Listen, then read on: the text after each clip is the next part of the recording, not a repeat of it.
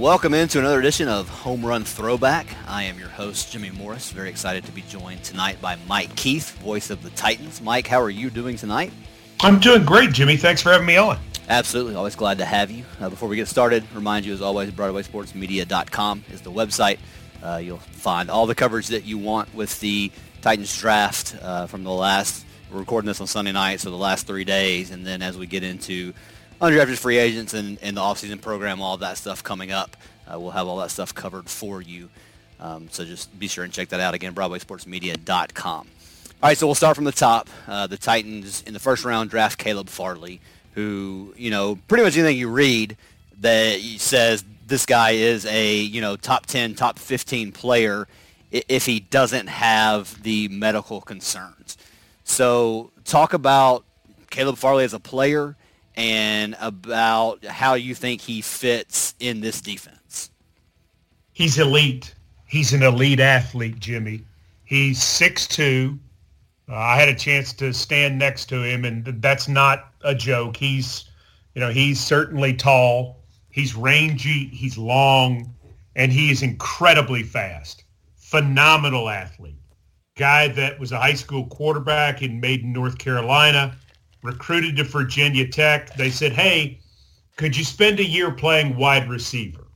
Because we don't have wide receivers. What we'd like to do eventually is move you to corner, but right now we need you at wide receiver.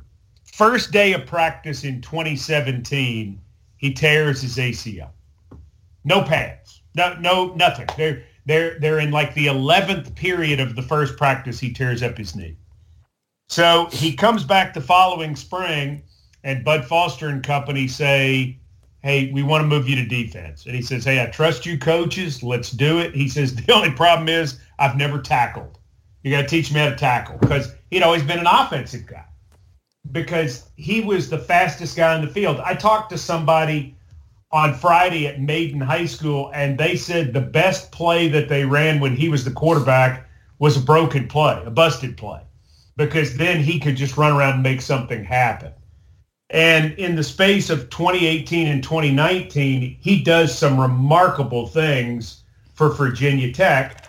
Like a lot of athletes, I think was confused by what was going to happen in 2021 or 2020, I should say, and sort of just made a commitment that, okay, if I don't know that I'm going to play, now what I'm going to do is I'm going to start training for the draft. And so he opted out.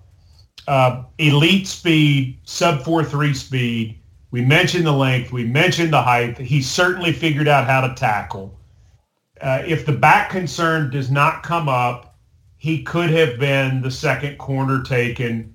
He certainly could have been a top 10 pick. The Titans had a very high grade on him. He was what their target was in the first round. There certainly would have been other guys that they would have been interested in, but in terms of where they were, knowing that they needed a corner and understanding that they could get an elite player, they had done their due diligence over and above, felt very good about the medicals. We started to hear more and more good things publicly about the medicals, which obviously that's not nearly as much information as what the clubs get. But when things like that start leaking out, you know it's probably pretty good. And so, when they got him 22nd, I don't want to say I think they were dumbfounded, but I think they were thrilled, much in the way they were thrilled 2 years ago when they got Jeffrey Simmons. Yeah, and correct me if I'm wrong here, but the Titans doctors got to see him and do medical evaluations on him, correct? I think that's what John Robinson said. I think that is what John Robinson said. I heard that same thing in the press conference. I don't know a lot of specifics on that, so I don't want to go any further, but I was going to do the same thing as you and just quote John.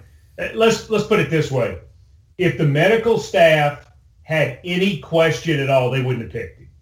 Yeah, because, this year, was similar to last year in that there was a lot of stuff that you couldn't do that you normally would get to do.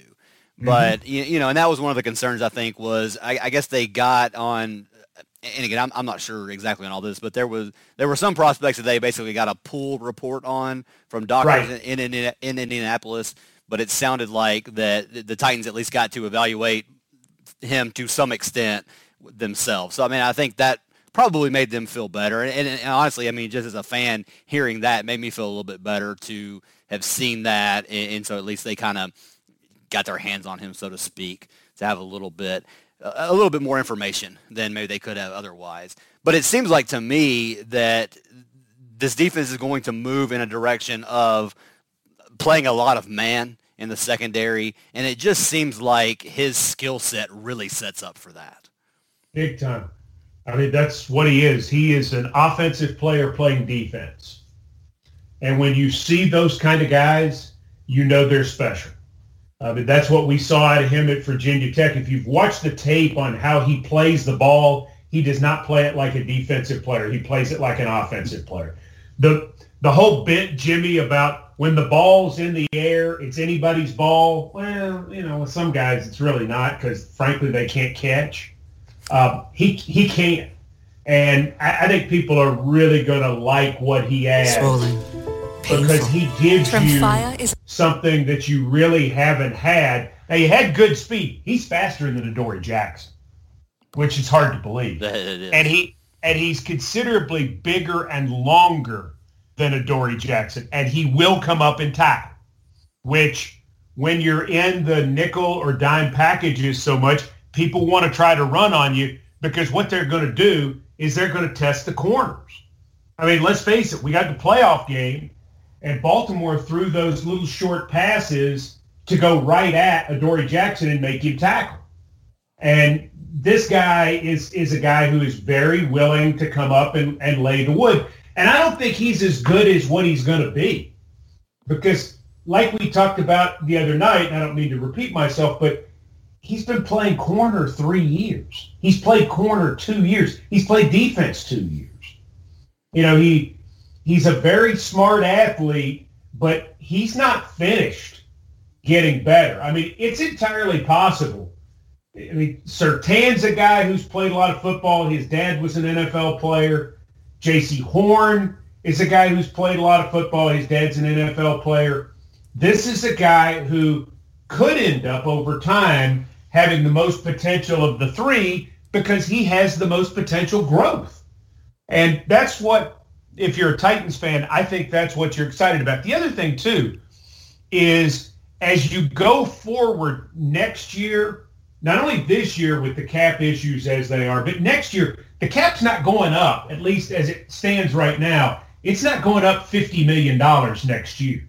So if you've got your corners on your roster and you have cost containment at the cornerback position to where you can afford to spend money other places, that's a huge factor for your ball club. So not only do you maybe get better on the field, you get better off the field in terms of the accounting prospects with what's in the secondary. Jimmy, that's why a corner always made the most sense to me in the first round. Because you needed, I thought you needed a difference maker. And I think they got one. Yeah, absolutely. And like you said, I mean, it just seems so similar to what they had with Simmons 2 years ago. I mean, the injuries are a little bit different because I guess there's more questions with a back than, you know, with an ACL these days. But it just seemed like when you get a guy that has that level of talent at that spot, it's really tough, especially when you have a need at that spot. Sure. It's really tough. And we did. Yeah, and we did. I mean, let's face it, the thing with where Adoree was, he was going to come into his fifth year making a lot of money. And then Malcolm Butler is over 30. Kenny Vaccaro was an expensive piece as well. And the Titans didn't have great productivity in the secondary last year. And so as you try to kind of refine the overall defense and you refine the secondary, you're looking for some pieces to potentially make you better. I mean, no offense to the players we had at corner before. We know Jonathan Joseph was not thought to be brought in to play every snap for the first half of the season. That wasn't the idea, but he had to. Well, it didn't work. You know, it just didn't work out. Some of the guys, I mean, if you really think about it and who the Titans were playing down the stretch at corner, you know, playing Breon Borders, who joined the club, and kind of shuffling in different guys. It's almost pretty amazing this team won the division. When you think about who this team was playing at corner and who they were playing at left tackle, it's pretty remarkable. Yeah, and that's the thing I think a lot of people forget is that, this time last year, when you looked at what you thought your three corners were going to be, you felt pretty good about Butler, sure, Adoree', and Christian Fulton. And then you get to week one, and you don't really – Fulton was, had been banged up, and Adoree' wasn't there. It was a completely different deal. And I think you're right. Well, to do what they did was pretty remarkable. And Adoree' got hurt the week of the first game. It's not like he got hurt in camp and you had an extra 2 weeks. He got hurt on Wednesday before the Monday night game. And so you're saying, okay, he's going to have to, have something done and is going to miss some time. And you don't expect that he's going to miss 12 games, or 13 games, whatever it ended up being. You're thinking you're going to have him back at some point. And then you have Kenny Vaccaro, who has some concussion problems throughout the course of the year. Amani Hooker did a pretty good job. And I think Amani Hooker has got a chance to win that safety job. I think he's going to have to battle for it, though, because I think, they're going to run some people at him to try to find the best group of 5 that they can possibly find. But if he takes another step from year 2 to year 3, I think he'll probably win that job, especially if he takes the step he did from year 1 to year 2. But yeah, you think about the whole defense. As you're looking at the Titans entering the season, you've got Evans and Brown at linebacker, and you're bringing in Clowney to go with Beasley and Landry, and you're saying, okay, this is a pretty good defense. And then it just all falls apart for a variety of reasons. All you can do is put together the best group you can, and that's what John Robinson has certainly tried to do in this offseason with Bud Dupree and Danico Autry and Janoris Jenkins and now this draft class. Yeah, and in the second round, they go with Dylan Radins, I think is how you pronounce his name, the tackle from North Dakota State. I think it's not a huge surprise that they took a right tackle there because you knew they had a need. They've got a couple of guys that they've got on the roster now that could compete for that spot. But again, a guy that most people had graded significantly higher than that pick, and a guy that has a chance to come in, win that job, and be a pretty significant upgrade over maybe what they already had on the roster. So I'm assuming that was kind of the line of thinking that went into going ahead and pulling the trigger there, when a lot of people were expecting them to go wide receiver at that point. Well, so when they got there, here's what I'm looking at. I'm looking at the number of wide receivers that are still there. I'm looking at the number of edges that are still there. And what I've seen at that point, Jimmy, is I've seen a significant number of those top tackles come off the board.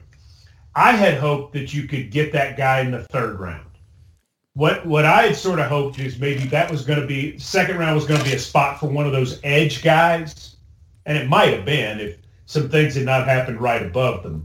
But you're saying, okay, can I get an edge there and then get a tackle in the third round and then maybe get the receiver with pick 100 or get the receiver at pick 85 and then take a tackle at number 100. That's kind of how I was seeing it from those top-end guys. But those tackles started coming off so fast. And, Radins is a guy that was mentioned. There was a group probably of, 10 guys who had been listed in mocks, different ones at least. Oh, he may go 29th or he may go 30th or, and Radins is one of those guys that had been mentioned as being a potential borderline first rounder, certainly second round pick. He's a starter. You think of him when you make that pick at 53, you're thinking you've drafted a starting player. Now, does that mean he starts from moment one? No, not necessarily. Maybe. But you're thinking, Dylan Radins, if we're doing your podcast in 7 years, Dylan Radins is still a starter in the Titans offensive line. It's Michael Ruse, it's David Stewart. It's, it's one of those kind of guys that you feel, Nate Davis, you feel like that's the type of pick you're making here. And because of what the numbers were, and the receivers, the stacks of receivers that were so strong, it just seemed like you didn't have to hurry as much. And I know everybody wanted it fast because everybody wanted Elijah Moore. Elijah Moore doesn't quite fit what they're looking for at this point. They want kind of a bigger receiver. That's sort of what the Titans do at this point in time. Doesn't mean he's not a good player, but they weren't going to reach up and go grab somebody like that. Now, had he been there at 53, they might have taken him. But with where the ratings and the rankings were and thinking about your needs, this was clearly the best pick, in my opinion, at this moment. This was far and away the best value. You're saying with that pick in round 2, I got to get a starter. And I think they got a starter. Yeah, and I think, like you said, it was pretty obvious that they were going to go corner early, and so not surprising at all to see that got taken in the first round. And then when you listen to John Robinson when he did his pre-draft press conference, I think that was Wednesday of last week, you kind of read between the lines in what he said. Basically, this receiver group is really deep.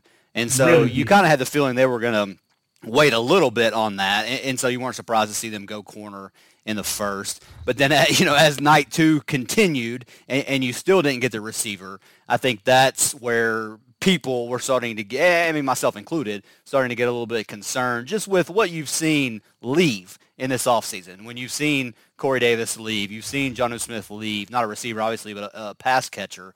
Right. Thought they would spend a little bit more on those picks. And that's where, again, I wasn't shocked with Radins in the second round. It was the third round pick was really the first time that I was surprised when they went with Monty Rice after they had traded back with the Packers and get that. So what do you think the thinking is when they get to that point to go with, the inside linebacker there instead of a receiver? I think their feeling at that point is they're going to be able to get the receiver in the 4th round. And that they've got, as Coach Mack likes to say, they've got a pod of guys that are basically in the same place. Because remember, there had been the one that I think is interesting to me is if Josh Palmer's there at 85, I wonder what they do. Because Josh Palmer really, I started hearing 2 weeks out, Josh Palmer is a 3rd-round pick. And when I told a friend of mine in Knoxville on Friday Friday morning, that I thought Josh Palmer would go before Trey Smith, he was like, "You've got to be kidding me." I said, "I don't think it's anything to do with Trey Smith." So, Trey's a guard, and the trouble with that is guards are not as hot a commodity as receivers are right now. And Josh Palmer hit it out of the park in all of his interviews, his workout. And when people watched his tape and saw him play against the toughest corners in the SEC, he won the 50-50 balls. He's also a great athlete. So he's gone at 77 to the Chargers. Some other things happened before 85. You're looking at the pod of receivers. You're saying we're going to be able to get one in the 4th round. Let's go ahead and move back here, and let's target the linebacker that we like because we've got questions today, tomorrow, next week, and next year at inside linebacker. And so at that point, the Titans go back to Georgia, and they pull the trigger on Monty Rice, who is a guy who can play on the inside, but, really projects as a 3-down linebacker because he has really good speed. So that was the move. Did it shock me? Yeah. I thought they would go linebacker. I thought it would probably be earlier than like the 6th round, just because I'm thinking that may be your 5th round pick. That may be an Avery Williamson type pick. The guy I'm talking about in that situation where because you can find a starting linebacker in the 5th round in the NFL. You can absolutely do. But this is more of a necessity for the Titans because as we started breaking it down on the air, and I was talking about this, I keep a depth chart in front of me. And I've got Jayon Brown, I've got Rashaan Evans, I've got David Long. Then I've got two guys who've never been on an NFL regular season roster for a year in Devin Bellamy and Jan Johnson. I've got B.J. Bello, who they've just signed, who is more or less a special teams linebacker. He has played some, but that's it. And the two guys at the top are at this point not under contract for next year. So when I say today, tomorrow, next week, and next year, I mean, you've got a situation on your hands. And we saw what happened to the Titans when Jayon Brown went out this year in the Baltimore game. It certainly hurt the ball club. David Long did some nice work, not demeaning him, but I mean, they didn't have anything after that. You know, they were in a position where they just didn't have enough depth, and you're worried about special teams and, you know, so on and so forth. So, you know, I just think that was the move that they had to make. Would it be better to go sign a veteran player? You know, yes, but nobody right now has the money to sign a veteran player. So that's another factor in all of this, that in the drafting process, the fact that nobody has cap room, in particular, a majority of the really good teams don't have cap room. For the Titans, you got to draft a corner. You've got to draft an offensive lineman. You've got to draft a linebacker, because you're not going to be able to go out and pay a veteran $5 million. You don't have the money. It's like, I give you this, the Julio Jones thing would be fantastic, right? Right, yeah. It would be fantastic. Have you looked at his contract? Yeah. It's all guaranteed. I mean, I don't know how they would do it, because the money you see that they're supposedly under the cap right now, and I don't know if it's the exact figure, but it's probably in the ballpark. Well, that's just the top 51 players.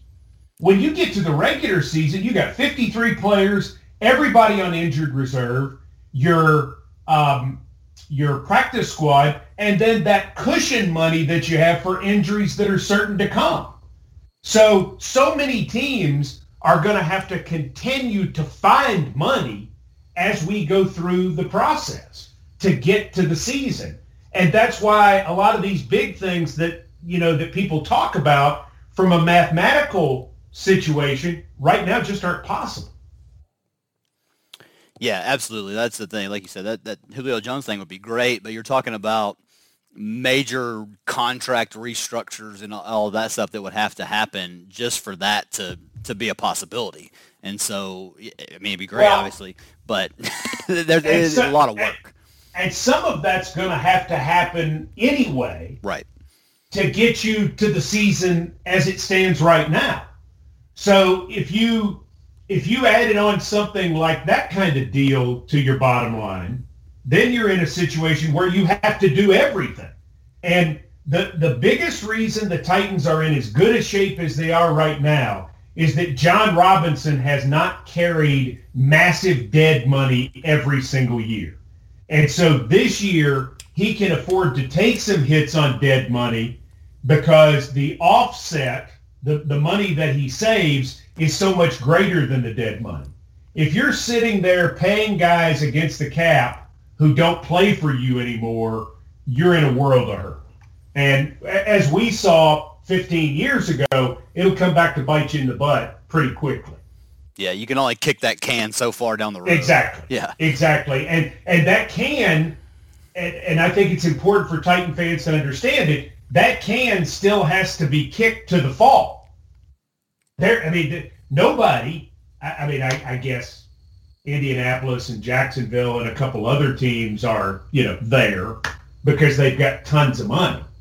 But for the majority of teams, it's all going to be work. And, that's why I do think there will be that third wave of free agency where some veterans are going to be out there, and there are going to be a lot more one-year contracts and lower guaranteed salaries for some really good players who decide they want to play. But that's part that's a big part of the reason for the Monty Rice pick. It's depth. He is a talented guy. I mean, he's a tackle machine and played in the best conference in America, can really run, can cover, but also he is more of a necessity in every way possible because of the financial aspect of it for this year and for going forward. Yeah, and then they have the comp pick there in the third round, which is pick number 100, where they get Elijah Molden. And again, everybody's screaming for a wide receiver, but Elijah Molden is really good. And if you really look at the roster coming into the draft, you knew they were going to have to take multiple corners because again, we think they've got the three, right? But we thought that last year too, and then we saw how it all kind of fell apart with injuries right. and that kind of stuff. And so now you've at least a little bit insured yourself with something like that, with getting a guy like Molden, who I would assume that they really didn't think it was still going to be there at pick 100. Absolutely not. Absolutely not. Nobody had him rated as the 100th pick. The thing that I was looking at the night of the draft had him rated as the 50th best player in the draft. And I said this on Titans Radio. I looked at Dave McGinnis and I said, he's far and away the highest rated player outside of Jabril Cox. And just 8 picks earlier, you chose another linebacker over Jabril Cox. So what Jabril Cox's rating is doesn't matter to you because you say you think for what you do, Monty Rice is a better player. Okay, got that. But, I mean, Elijah Molden can play corner. He's played safety. He plays on the inside. He will tackle anybody. He is sticky. He does not have the long speed, of the typical outside corner. I mean, he's a 4.6 guy. He's more quick than he is world-class fast. But, I mean, let's all remember, 4.6 is still fast. That's still faster than your average human. That's pretty good. Yeah. So it's no problem. Now, it's not 4.2. It's not going to beat Usain Bolt. But, I mean, that's okay. It's not 4.9. I mean, you'll be all right doing that. He's really good. He's really, really good. And with his pedigree and the way he's been coached and the way he gets after it and just the attitude he brings. I mean, he's got some of that Cortland Finnegan, Tyrann Mathieu thing about him. And he clearly understands the game. I mean, in terms of value, I think what most people are saying about the Titans draft is Caleb Farley was a great value pick at 22, but Elijah Molden was probably the best value pick of anybody that they got. So when you're sitting there at that point, are you saying, okay, we got 2 4th-round picks, and we're going to be able to get a receiver in the 4th round? And I think John Robinson knew at that point he was going to go up and get one guy anyway. So at that moment, do you say, okay, let's take who we think is the best player on the board at a position where you can never have enough guys?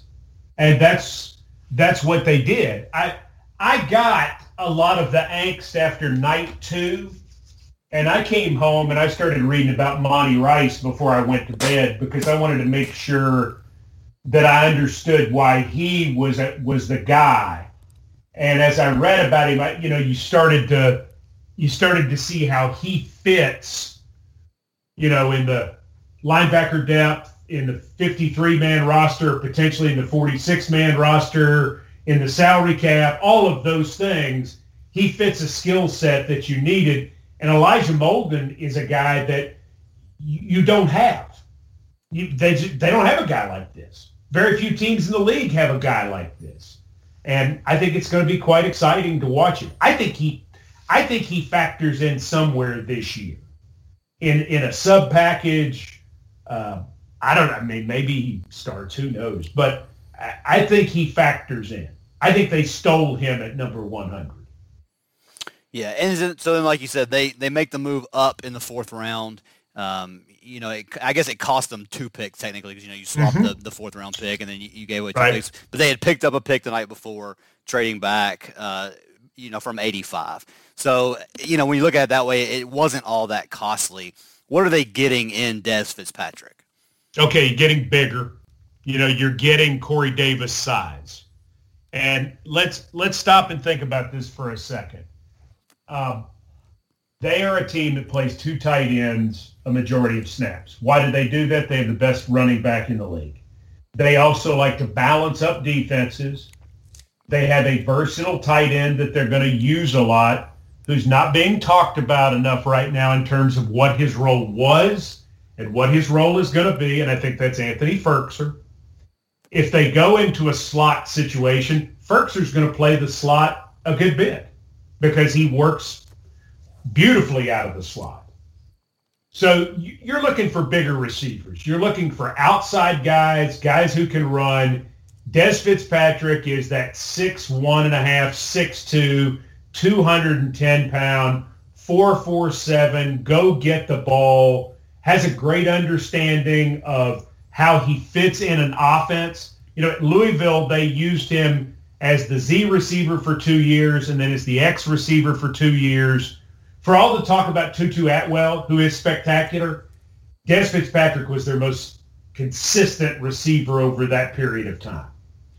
In my line of thinking, you got, just like what you did when you went out in free agency and you were able to bring in Josh Reynolds, a 6'3", 200-pound receiver. Now you've gone out with Dez Fitzpatrick, 6'2", 208, and you've gotten a guy who can fit into that rotation. And because of his skills and his savvy, he plays for you in a role right away, I believe.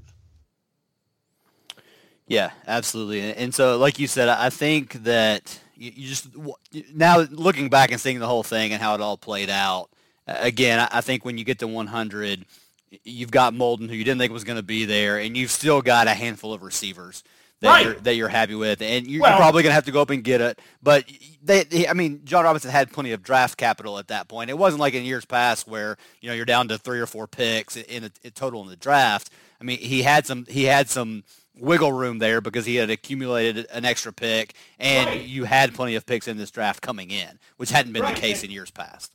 And you think about like Amon-Ra St. Brown. He's a receiver that I like too. Well, he went right after Dez Fitzpatrick.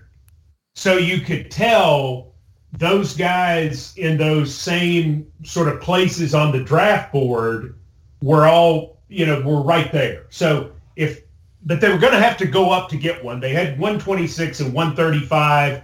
So what can you do at that point? Well, you take 126, you take your 5th round pick, you take your 7th round pick.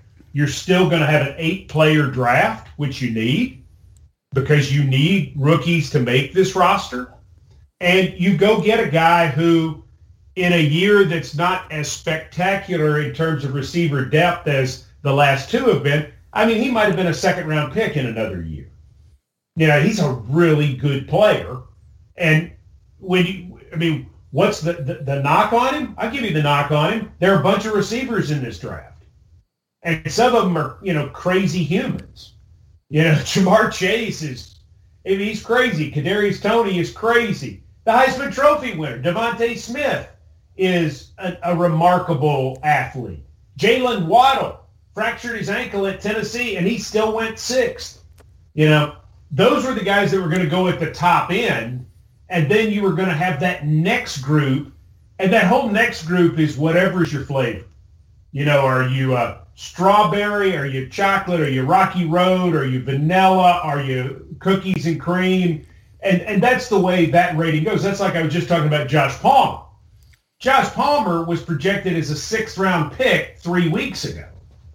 Wrong. Because everybody started to realize that teams thought of him much differently than they did based on the fact that he didn't catch that many passes at Tennessee. I think Dez Fitzpatrick still being there and Amon-Ra St. Brown still being there and some of the receivers still being there gave the Titans the ability to pick Elijah Molden at number 100, just like you said, Jimmy. And I think we're, just as fans, I mean, I'm sure John Robinson has already caught up to this, but the receiver position is getting deeper and deeper every year. Mm-hmm. And Sure. you don't necessarily, I mean, like you talked about, those top guys, you knew they were going to go early, that the Titans weren't going to have a shot at those if they didn't, spend some crazy capital to get up and get one of those guys. But it seems like every year we're seeing that there's just this whole slew of receivers. And like you said, what do you need? What do you need? What do you want? You find that guy and you can go get him. And so I think we're going to, as we go forward, I think we're going to see a lot more receivers that are drafted later than what we're used to coming in and be productive just because of the abundance of talent that we're seeing at that position. Well, and Racey McMath in the 6th round, who's to say he doesn't end up being better than Fitzpatrick? Because here's a guy who goes to LSU, and because of who's there, he really didn't get a chance to play anything but kick coverage until this past fall. I mean, what does he look like if he's one of the 2 or 3 receivers who consistently gets to play in the Joe Burrow year? Well, he's not. He plays the first 6 games this year. He's doing okay. They don't have quite the passing game they had the year before, and then he gets hurt and misses the last 4 games. But, I mean, you're talking about a guy, when you look at the height, weight, speed, I mean, he's 6'2 and a half. He's 215 pounds, has weighed as much as 225, and runs in the 4.3s. I mean, it's like, and I apologize for using baseball analogies. I love baseball. But when I watch Major League Baseball right now, does everybody throw 100 miles an hour? Yes. It seems like they do, Yeah. right? Yep. Well, and I think that's where we are in football with these receivers.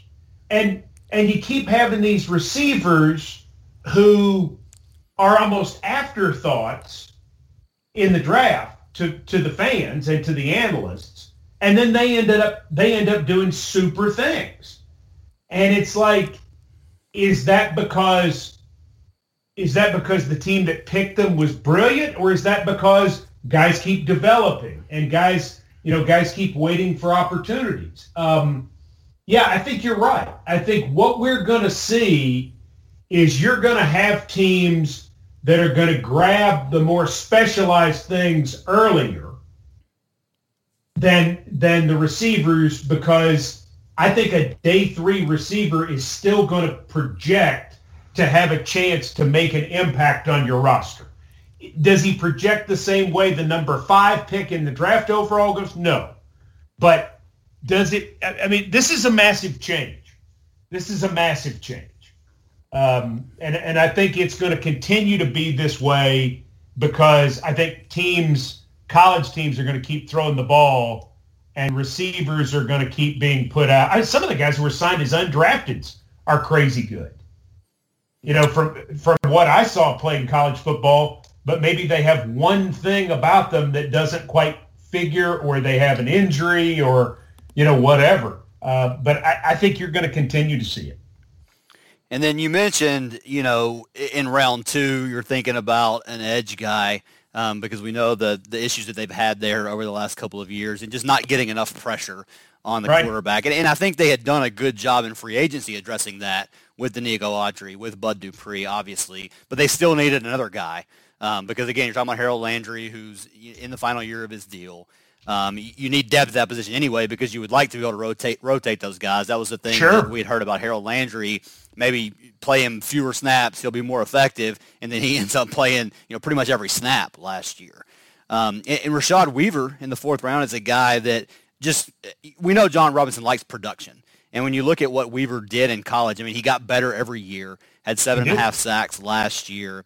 A guy, again, I mean, he's a 4th round pick, so I mean, you temper expectations a little bit considering that. But again, another guy that just seems like a really good value, and a guy that, has had production, and a guy that you think can probably come in and help as a piece of the rotation, hopefully from day one. Yeah, and the other thing he can do too, Jimmy, is he can put his hand down. He lined up over the center. He lined up at defensive tackle in sort of those fast break packages, the third downs when you're going to rush. you love to see a guy like that. I mean, he could line up next to Big Jeff and go rush the passer with Landry and Dupree on the field at the same time. And, I think he's going to me, he looks so much like Derek Morgan physically. And his numbers are similar to Derek Morgan's out of Georgia Tech. Derek's a real underrated player for us. He did really nice stuff for us over the course of his career, especially from the standpoint of what a complete player he was, playing the run, rushing the passer, making some things happen. I think this guy's probably a little better athlete overall. But I do think his versatility with his size gives you something that kind of excites you. He's also got a big chip on his shoulder. He really does. He was like the 1,536th rated player coming out of high school. He was committed to Michigan, and they called him and said, "We don't want you anymore. You can walk on if you want to." He said, "No, thanks. I'm going to go to Pitt." He has the knee injury in 19. He has a great year at 18. There's some thought that he's going to come out after the 19 season. He's injured right off the bat. Comes back this year. There's some COVID confusion. He has 2 positive tests and 2 negative tests, but they hold him out of a game. Then he plays 9 games, and he does really, really well. And again, he's a lot like Fitzpatrick. It's a lot like what's your flavor? What do you want to do? What are you looking for? He gives you versatility in your packages and can potentially develop into a starter down the line. So, yeah, I like that one. And I liked what I thought he brought them at that spot. I liked the value. He was rated higher by everybody else. I mean, Rashad Weaver was a well-thought-of player going into this process. And so to get him at 135, that sounds pretty good to me. Yeah, and we already touched on Racing McMath, what he can potentially bring. They rounded out with Brady Breeze, a safety from Oregon. And the safety position is one of the more intriguing battles that you have coming into this camp. Because like you said, I mean, we assume Amani Hooker is going to take the spot that was vacated with Kenny Vaccaro being cut. But, just to have another guy that can come in and compete there, a guy that you hope can contribute on special teams, I mean, that's most likely what he's going to do in year one. But, I mean, again, that's another position that wasn't necessarily at top of mind when you looked at Titans' needs coming into this draft. But they needed to add some depth there and another guy that can come in and compete for a spot. Yeah, I mean, I think he has a chance to compete for a starting job. Why not? Dane Cruikshank's probably saying the same thing. Matthias Farley, who was signed as a free agent, is probably saying the same thing as well. I don't know what they're going to do with Molden. We'll see, what his position is when we start to work in August. But Breeze is a guy that had he played in 2020, you wonder where he would have been drafted. And you feel badly for so many of those Pac-12 guys because they were convinced they weren't playing. And he told the story, and if you listen to Breeze's story about that, so they say, okay, we're not having a season. So what does he do? He moves out of his apartment. He at that point starts training for the draft. He goes to work, and then all of a sudden they call him and say, oh, by the way, now we've changed our mind. We're going to play. So you're like, okay, do I want to go back and kind of jump back into this, or do I just want to go ahead with what I had started doing? I don't think it was selfish, Jimmy. I don't think that was the case. I think some of these guys, particularly guys who already had their degree, I think they just said, I'm gonna move on. The way he ended 2019, and in particular that Rose Bowl against Wisconsin, where he was dominant, MVP of the game, 11 tackles, it's been interesting. If he comes back and follows that up, maybe he's a third-round pick or a fourth-round pick, and then you're not generally talking about a sixth-round pick as a potential starter. But if he were a third or fourth-round pick, we would be, right? Yeah. Because that's perception. I don't know if he can start or not. I don't know what he's got at this level, but he's got some juice. He's got some family history. Chad Code is his uncle. And Chad Cota played safety in this league for a long time. A lot of respect for him. He'll hit. He's converted linebacker. He's a 4-star recruit who can really run. So it's not like he's just a quote-unquote former walk-on, try-hard guy, great story, I mean, he's a prospect. So let's see. I reached out to somebody at Oregon, and they go, oh, gosh, wow. This is somebody who was, I think, at their kid's ball game or something and didn't realize he hadn't already been drafted, but understood that at the safety position is kind of like a linebacker position, a guard position. Generally, guys are going to fall. They're going to get taken later because you can normally find them.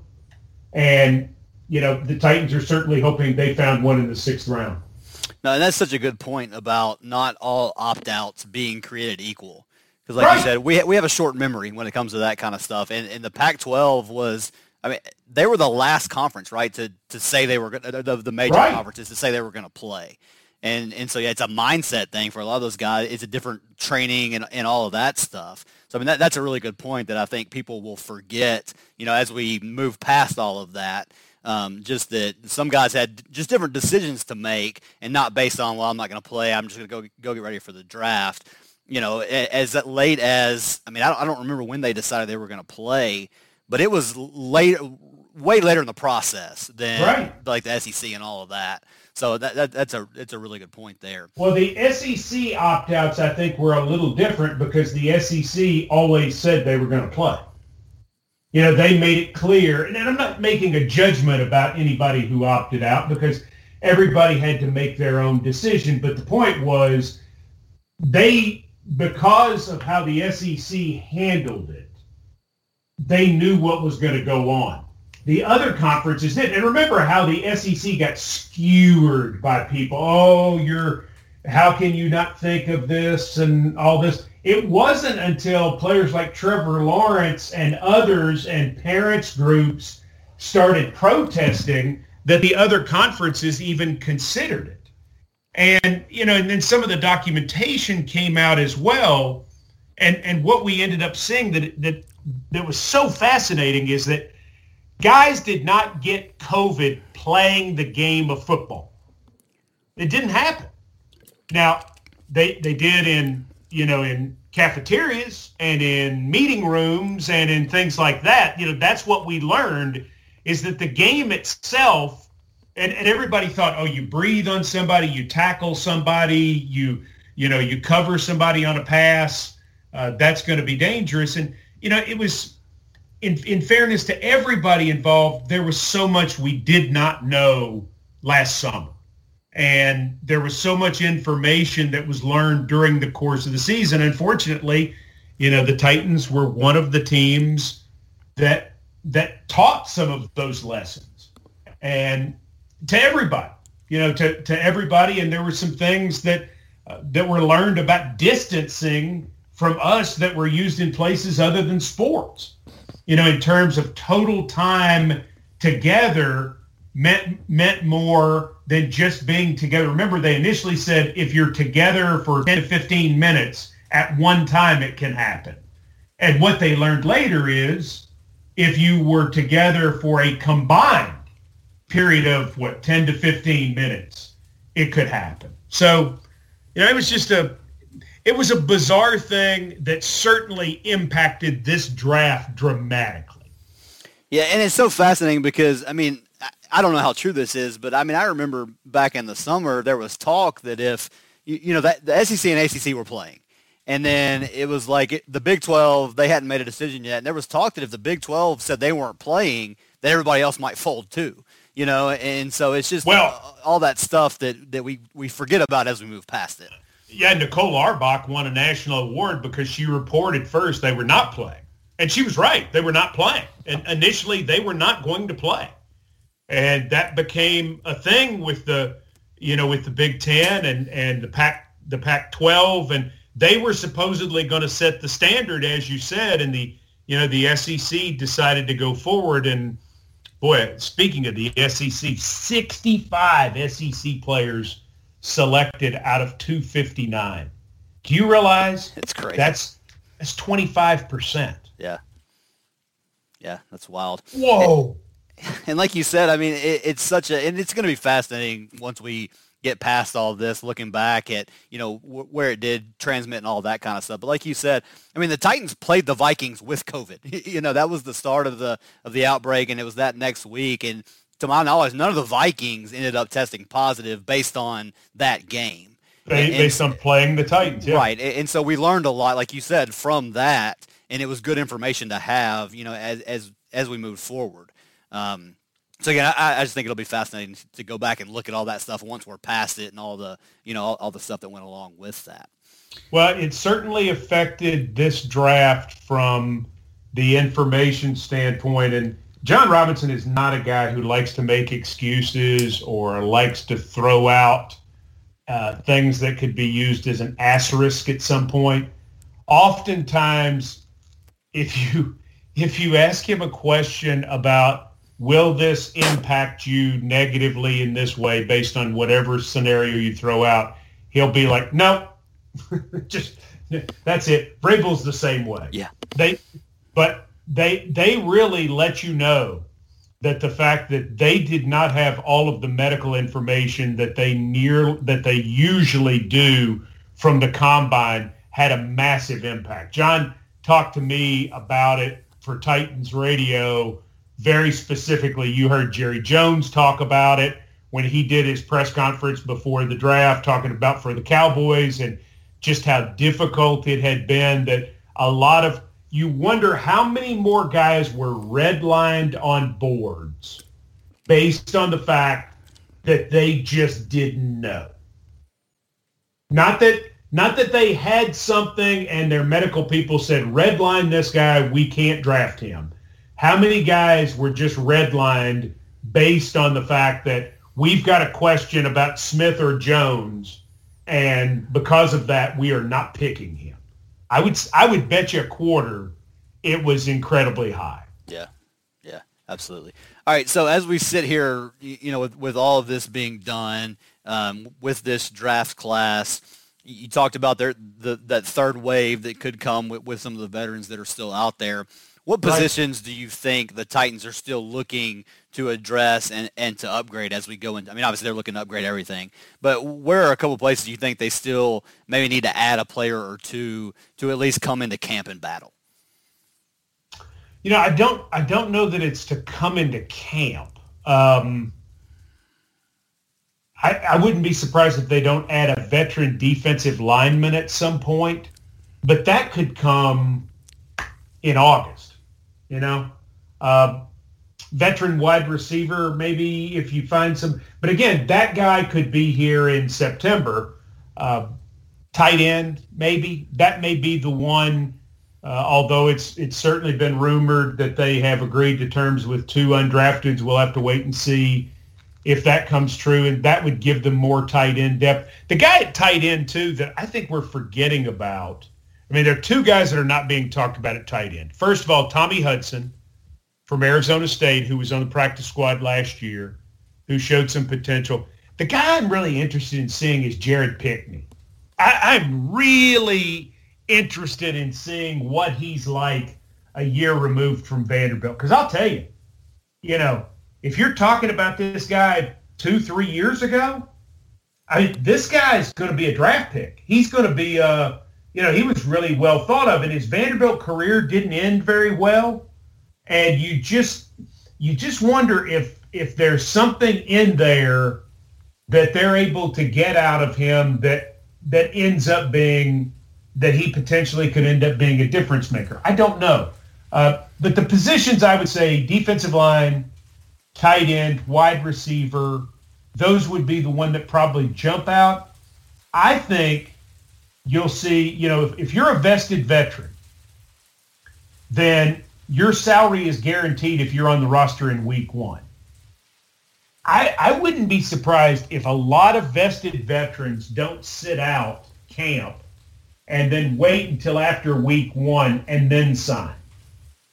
Because then they only owe you week to week, but you could probably get a better deal. You might be able to get a better deal to play 16 games by signing September 14th, then you can get to play 17 games by signing on July 14th. And some guys may choose to wait. Yeah, and then last thing, we were talking about this a little bit before we started recording, but it sounds like we are going to get some type of rookie minicamp. I think everything else is pretty much up in the air at this point. But, I mean, I guess the last thing that we're going to see before training camp in August could be potentially some of these rookies on the field, at least to some extent getting some kind of work before we head into training camp, right? Yeah, I think we're going to see some of that. And it feels like we're going to get some sort of on-field work, maybe as little as a mini camp for the veterans at some point. The thing that we're just not obviously going to see because we're already into it is they're not going to bring them into town just to do, some work on the field without pads and without coaches and things of that sort. You said it. We'll see what it ends up being.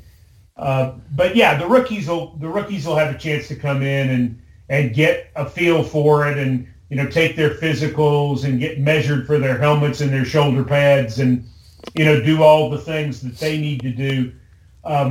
The Zoom prospect too is going to be there. I mean, there are going to be a lot of Zoom meetings. I think what jumps out to me too, Jimmy, is how many smart guys there are in this draft class, really smart guys. And I think that was a target based on how you're going to have to learn in this sort of, as we've like to said for some time, this new world. Yeah, it'll be fun to see how all that plays out. And, obviously they valued guys that were at the Senior Bowl, that they at least got a little bit more hands-on, or at least they got to see them on a practice field in person, that without having the combine and that stuff too, you saw, especially from the Titans, a little bit higher value on those guys. That's right. And because you wanted to see them play football, you wanted to be able to look them in the eye a little bit. You also know that all of the testing that was done at the Senior Bowl, whether, measurements or whatever, was done in a uniform manner so that some of the pro day stuff was, I mean, we were joking on the OTP about there were linemen running 4.2. Right. Yeah. I mean, it's like, does everyone run 4.2 and have a 40-inch vertical? And, and I'm not saying people were doing everything wrong, but the standards were certainly not as uniform as what they normally are. Well, yeah. And I was just going to say, in a normal year, you see the discrepancy at the combine between a hand-timed 40 and a laser-timed 40. Mm-hmm. And that's always been a thing. And you didn't have those laser-timed 40s this year. So like you said, yeah, everybody was running fast and all of that stuff. But I think there was just value in like some type of uniformity that you got at the Senior Bowl that you weren't able to get anywhere else this year. Well, I think when you look at this draft, I think this was how a good team drafts. And the Titans are a good team right now. And so what do? They address corner with a possible starter. They address offensive line with a guy who's a possible starter.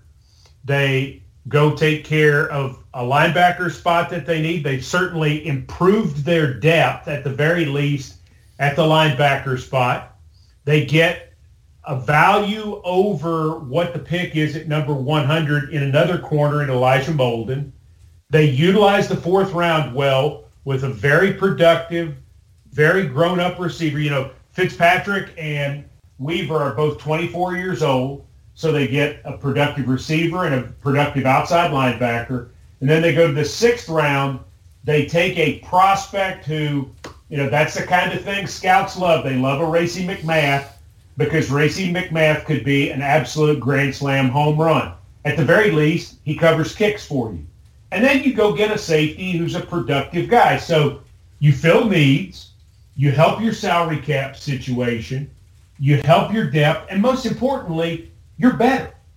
These guys, you're a better football team. You're faster. You're tougher. These guys can all play. And that's what you want to do. I don't think you sit around and say, well, we reached for a bunch of former pole vaulters who are trying football for the first time, right? Right. Yeah. Some teams do that, and that's great. Yeah, I also don't think that you picked guys out of whack in terms of where they were rated. And that's a big deal. You want to get guys at spots where, it's like Molden is the 50th rated prospect. You got him at number 100. Farley is a teens prospect at the very least. You got him at 22. Radens is a top 40 prospect. You got him at 53. So on and so forth. That's how a good team drafts. And I think, read the ratings, B-, B+, B whatever. I mean, be aggressive. I don't care. What I want to do is at the end of the day, when we get off the bus, are we a better team than we were on Wednesday today? Are we a better team today than we were last Wednesday? I think the answer is emphatically yes. That guarantees you of nothing except that you're going to have a chance to compete because you've kind of got a good thing going right now. You got a quarterback, you got a running back, you got a wide receiver, you've got some things, score some points. Hey, let's take our chance. But there's still work to be done. And Jimmy, how John's going to maneuver over the next 4 months, and I mean literally 4 months, he's going to have to maneuver, is going to be really fascinating to watch. Maybe even more fascinating than the draft process. Yeah, and like you said, I mean, you're going to see the difference between the good scouting, drafting teams and the ones that are not so good in these couple of years with all of the restrictions and all that stuff. So it's going to be fun to watch. And I think, like you said, I think they got better. I think it's funny that, for all of the angst we had over the way the defense struggled last year, to have a defensive-heavy draft early on, for so much pushback from that, it's just funny. I think people have short memories when it comes to that kind of stuff. Well, and remember, when we picked Derrick Henry in 2016, what everybody said, why are you picking a running back here? You just got DeMarco Murray. What are we doing? There are a lot of times people say, when we drafted Taylor Lewan, people said, what are you doing? When, it's in the moment, because listen, we all want sexy and fun. We all do. I mean, it's when we're drafting, man, we want the fast guys, and we want the guys who are going to be on the posters and everything. But you've got to find foundational players too. You've got to find guys. I mean, 2 years ago when we took Amani Hooker in the 4th round, I remember thinking, man, that is a great pick. And if he ends up starting for us at safety this coming year and continues to be successful, then guess what? That was a great pick. You got a starter in the 4th round. And you had cost containment at that position for 4 years while he played in the dime package. Last year played a lot more snaps, started some for you. And then the thought that you could have him for 2 more years on his rookie contract as a starter, that would be a great pick. Absolutely. Well, Mike, I appreciate you joining me as always. Second time out. I know it's been a crazy weekend for you to do this. It's always a pleasure to talk to you. Well, I've enjoyed, keeping up with what you and your colleagues have been doing pre-draft. You've taught me a lot. You've made me think. And so I'm appreciative of the chance to be with you, Jimmy. I always enjoy it. All right. Thanks so much for saying that. That is Mike Keith, voice of the Titans. We appreciate his time as always. Again, this is Home Run Throwback, a Broadway Sports Media podcast. Check out the website, Broadway Sports Media, for everything you need to know about the Tennessee Titans. So for Mike Keith, this is Jimmy Morris saying thanks so much for joining you, and we will talk to you again later.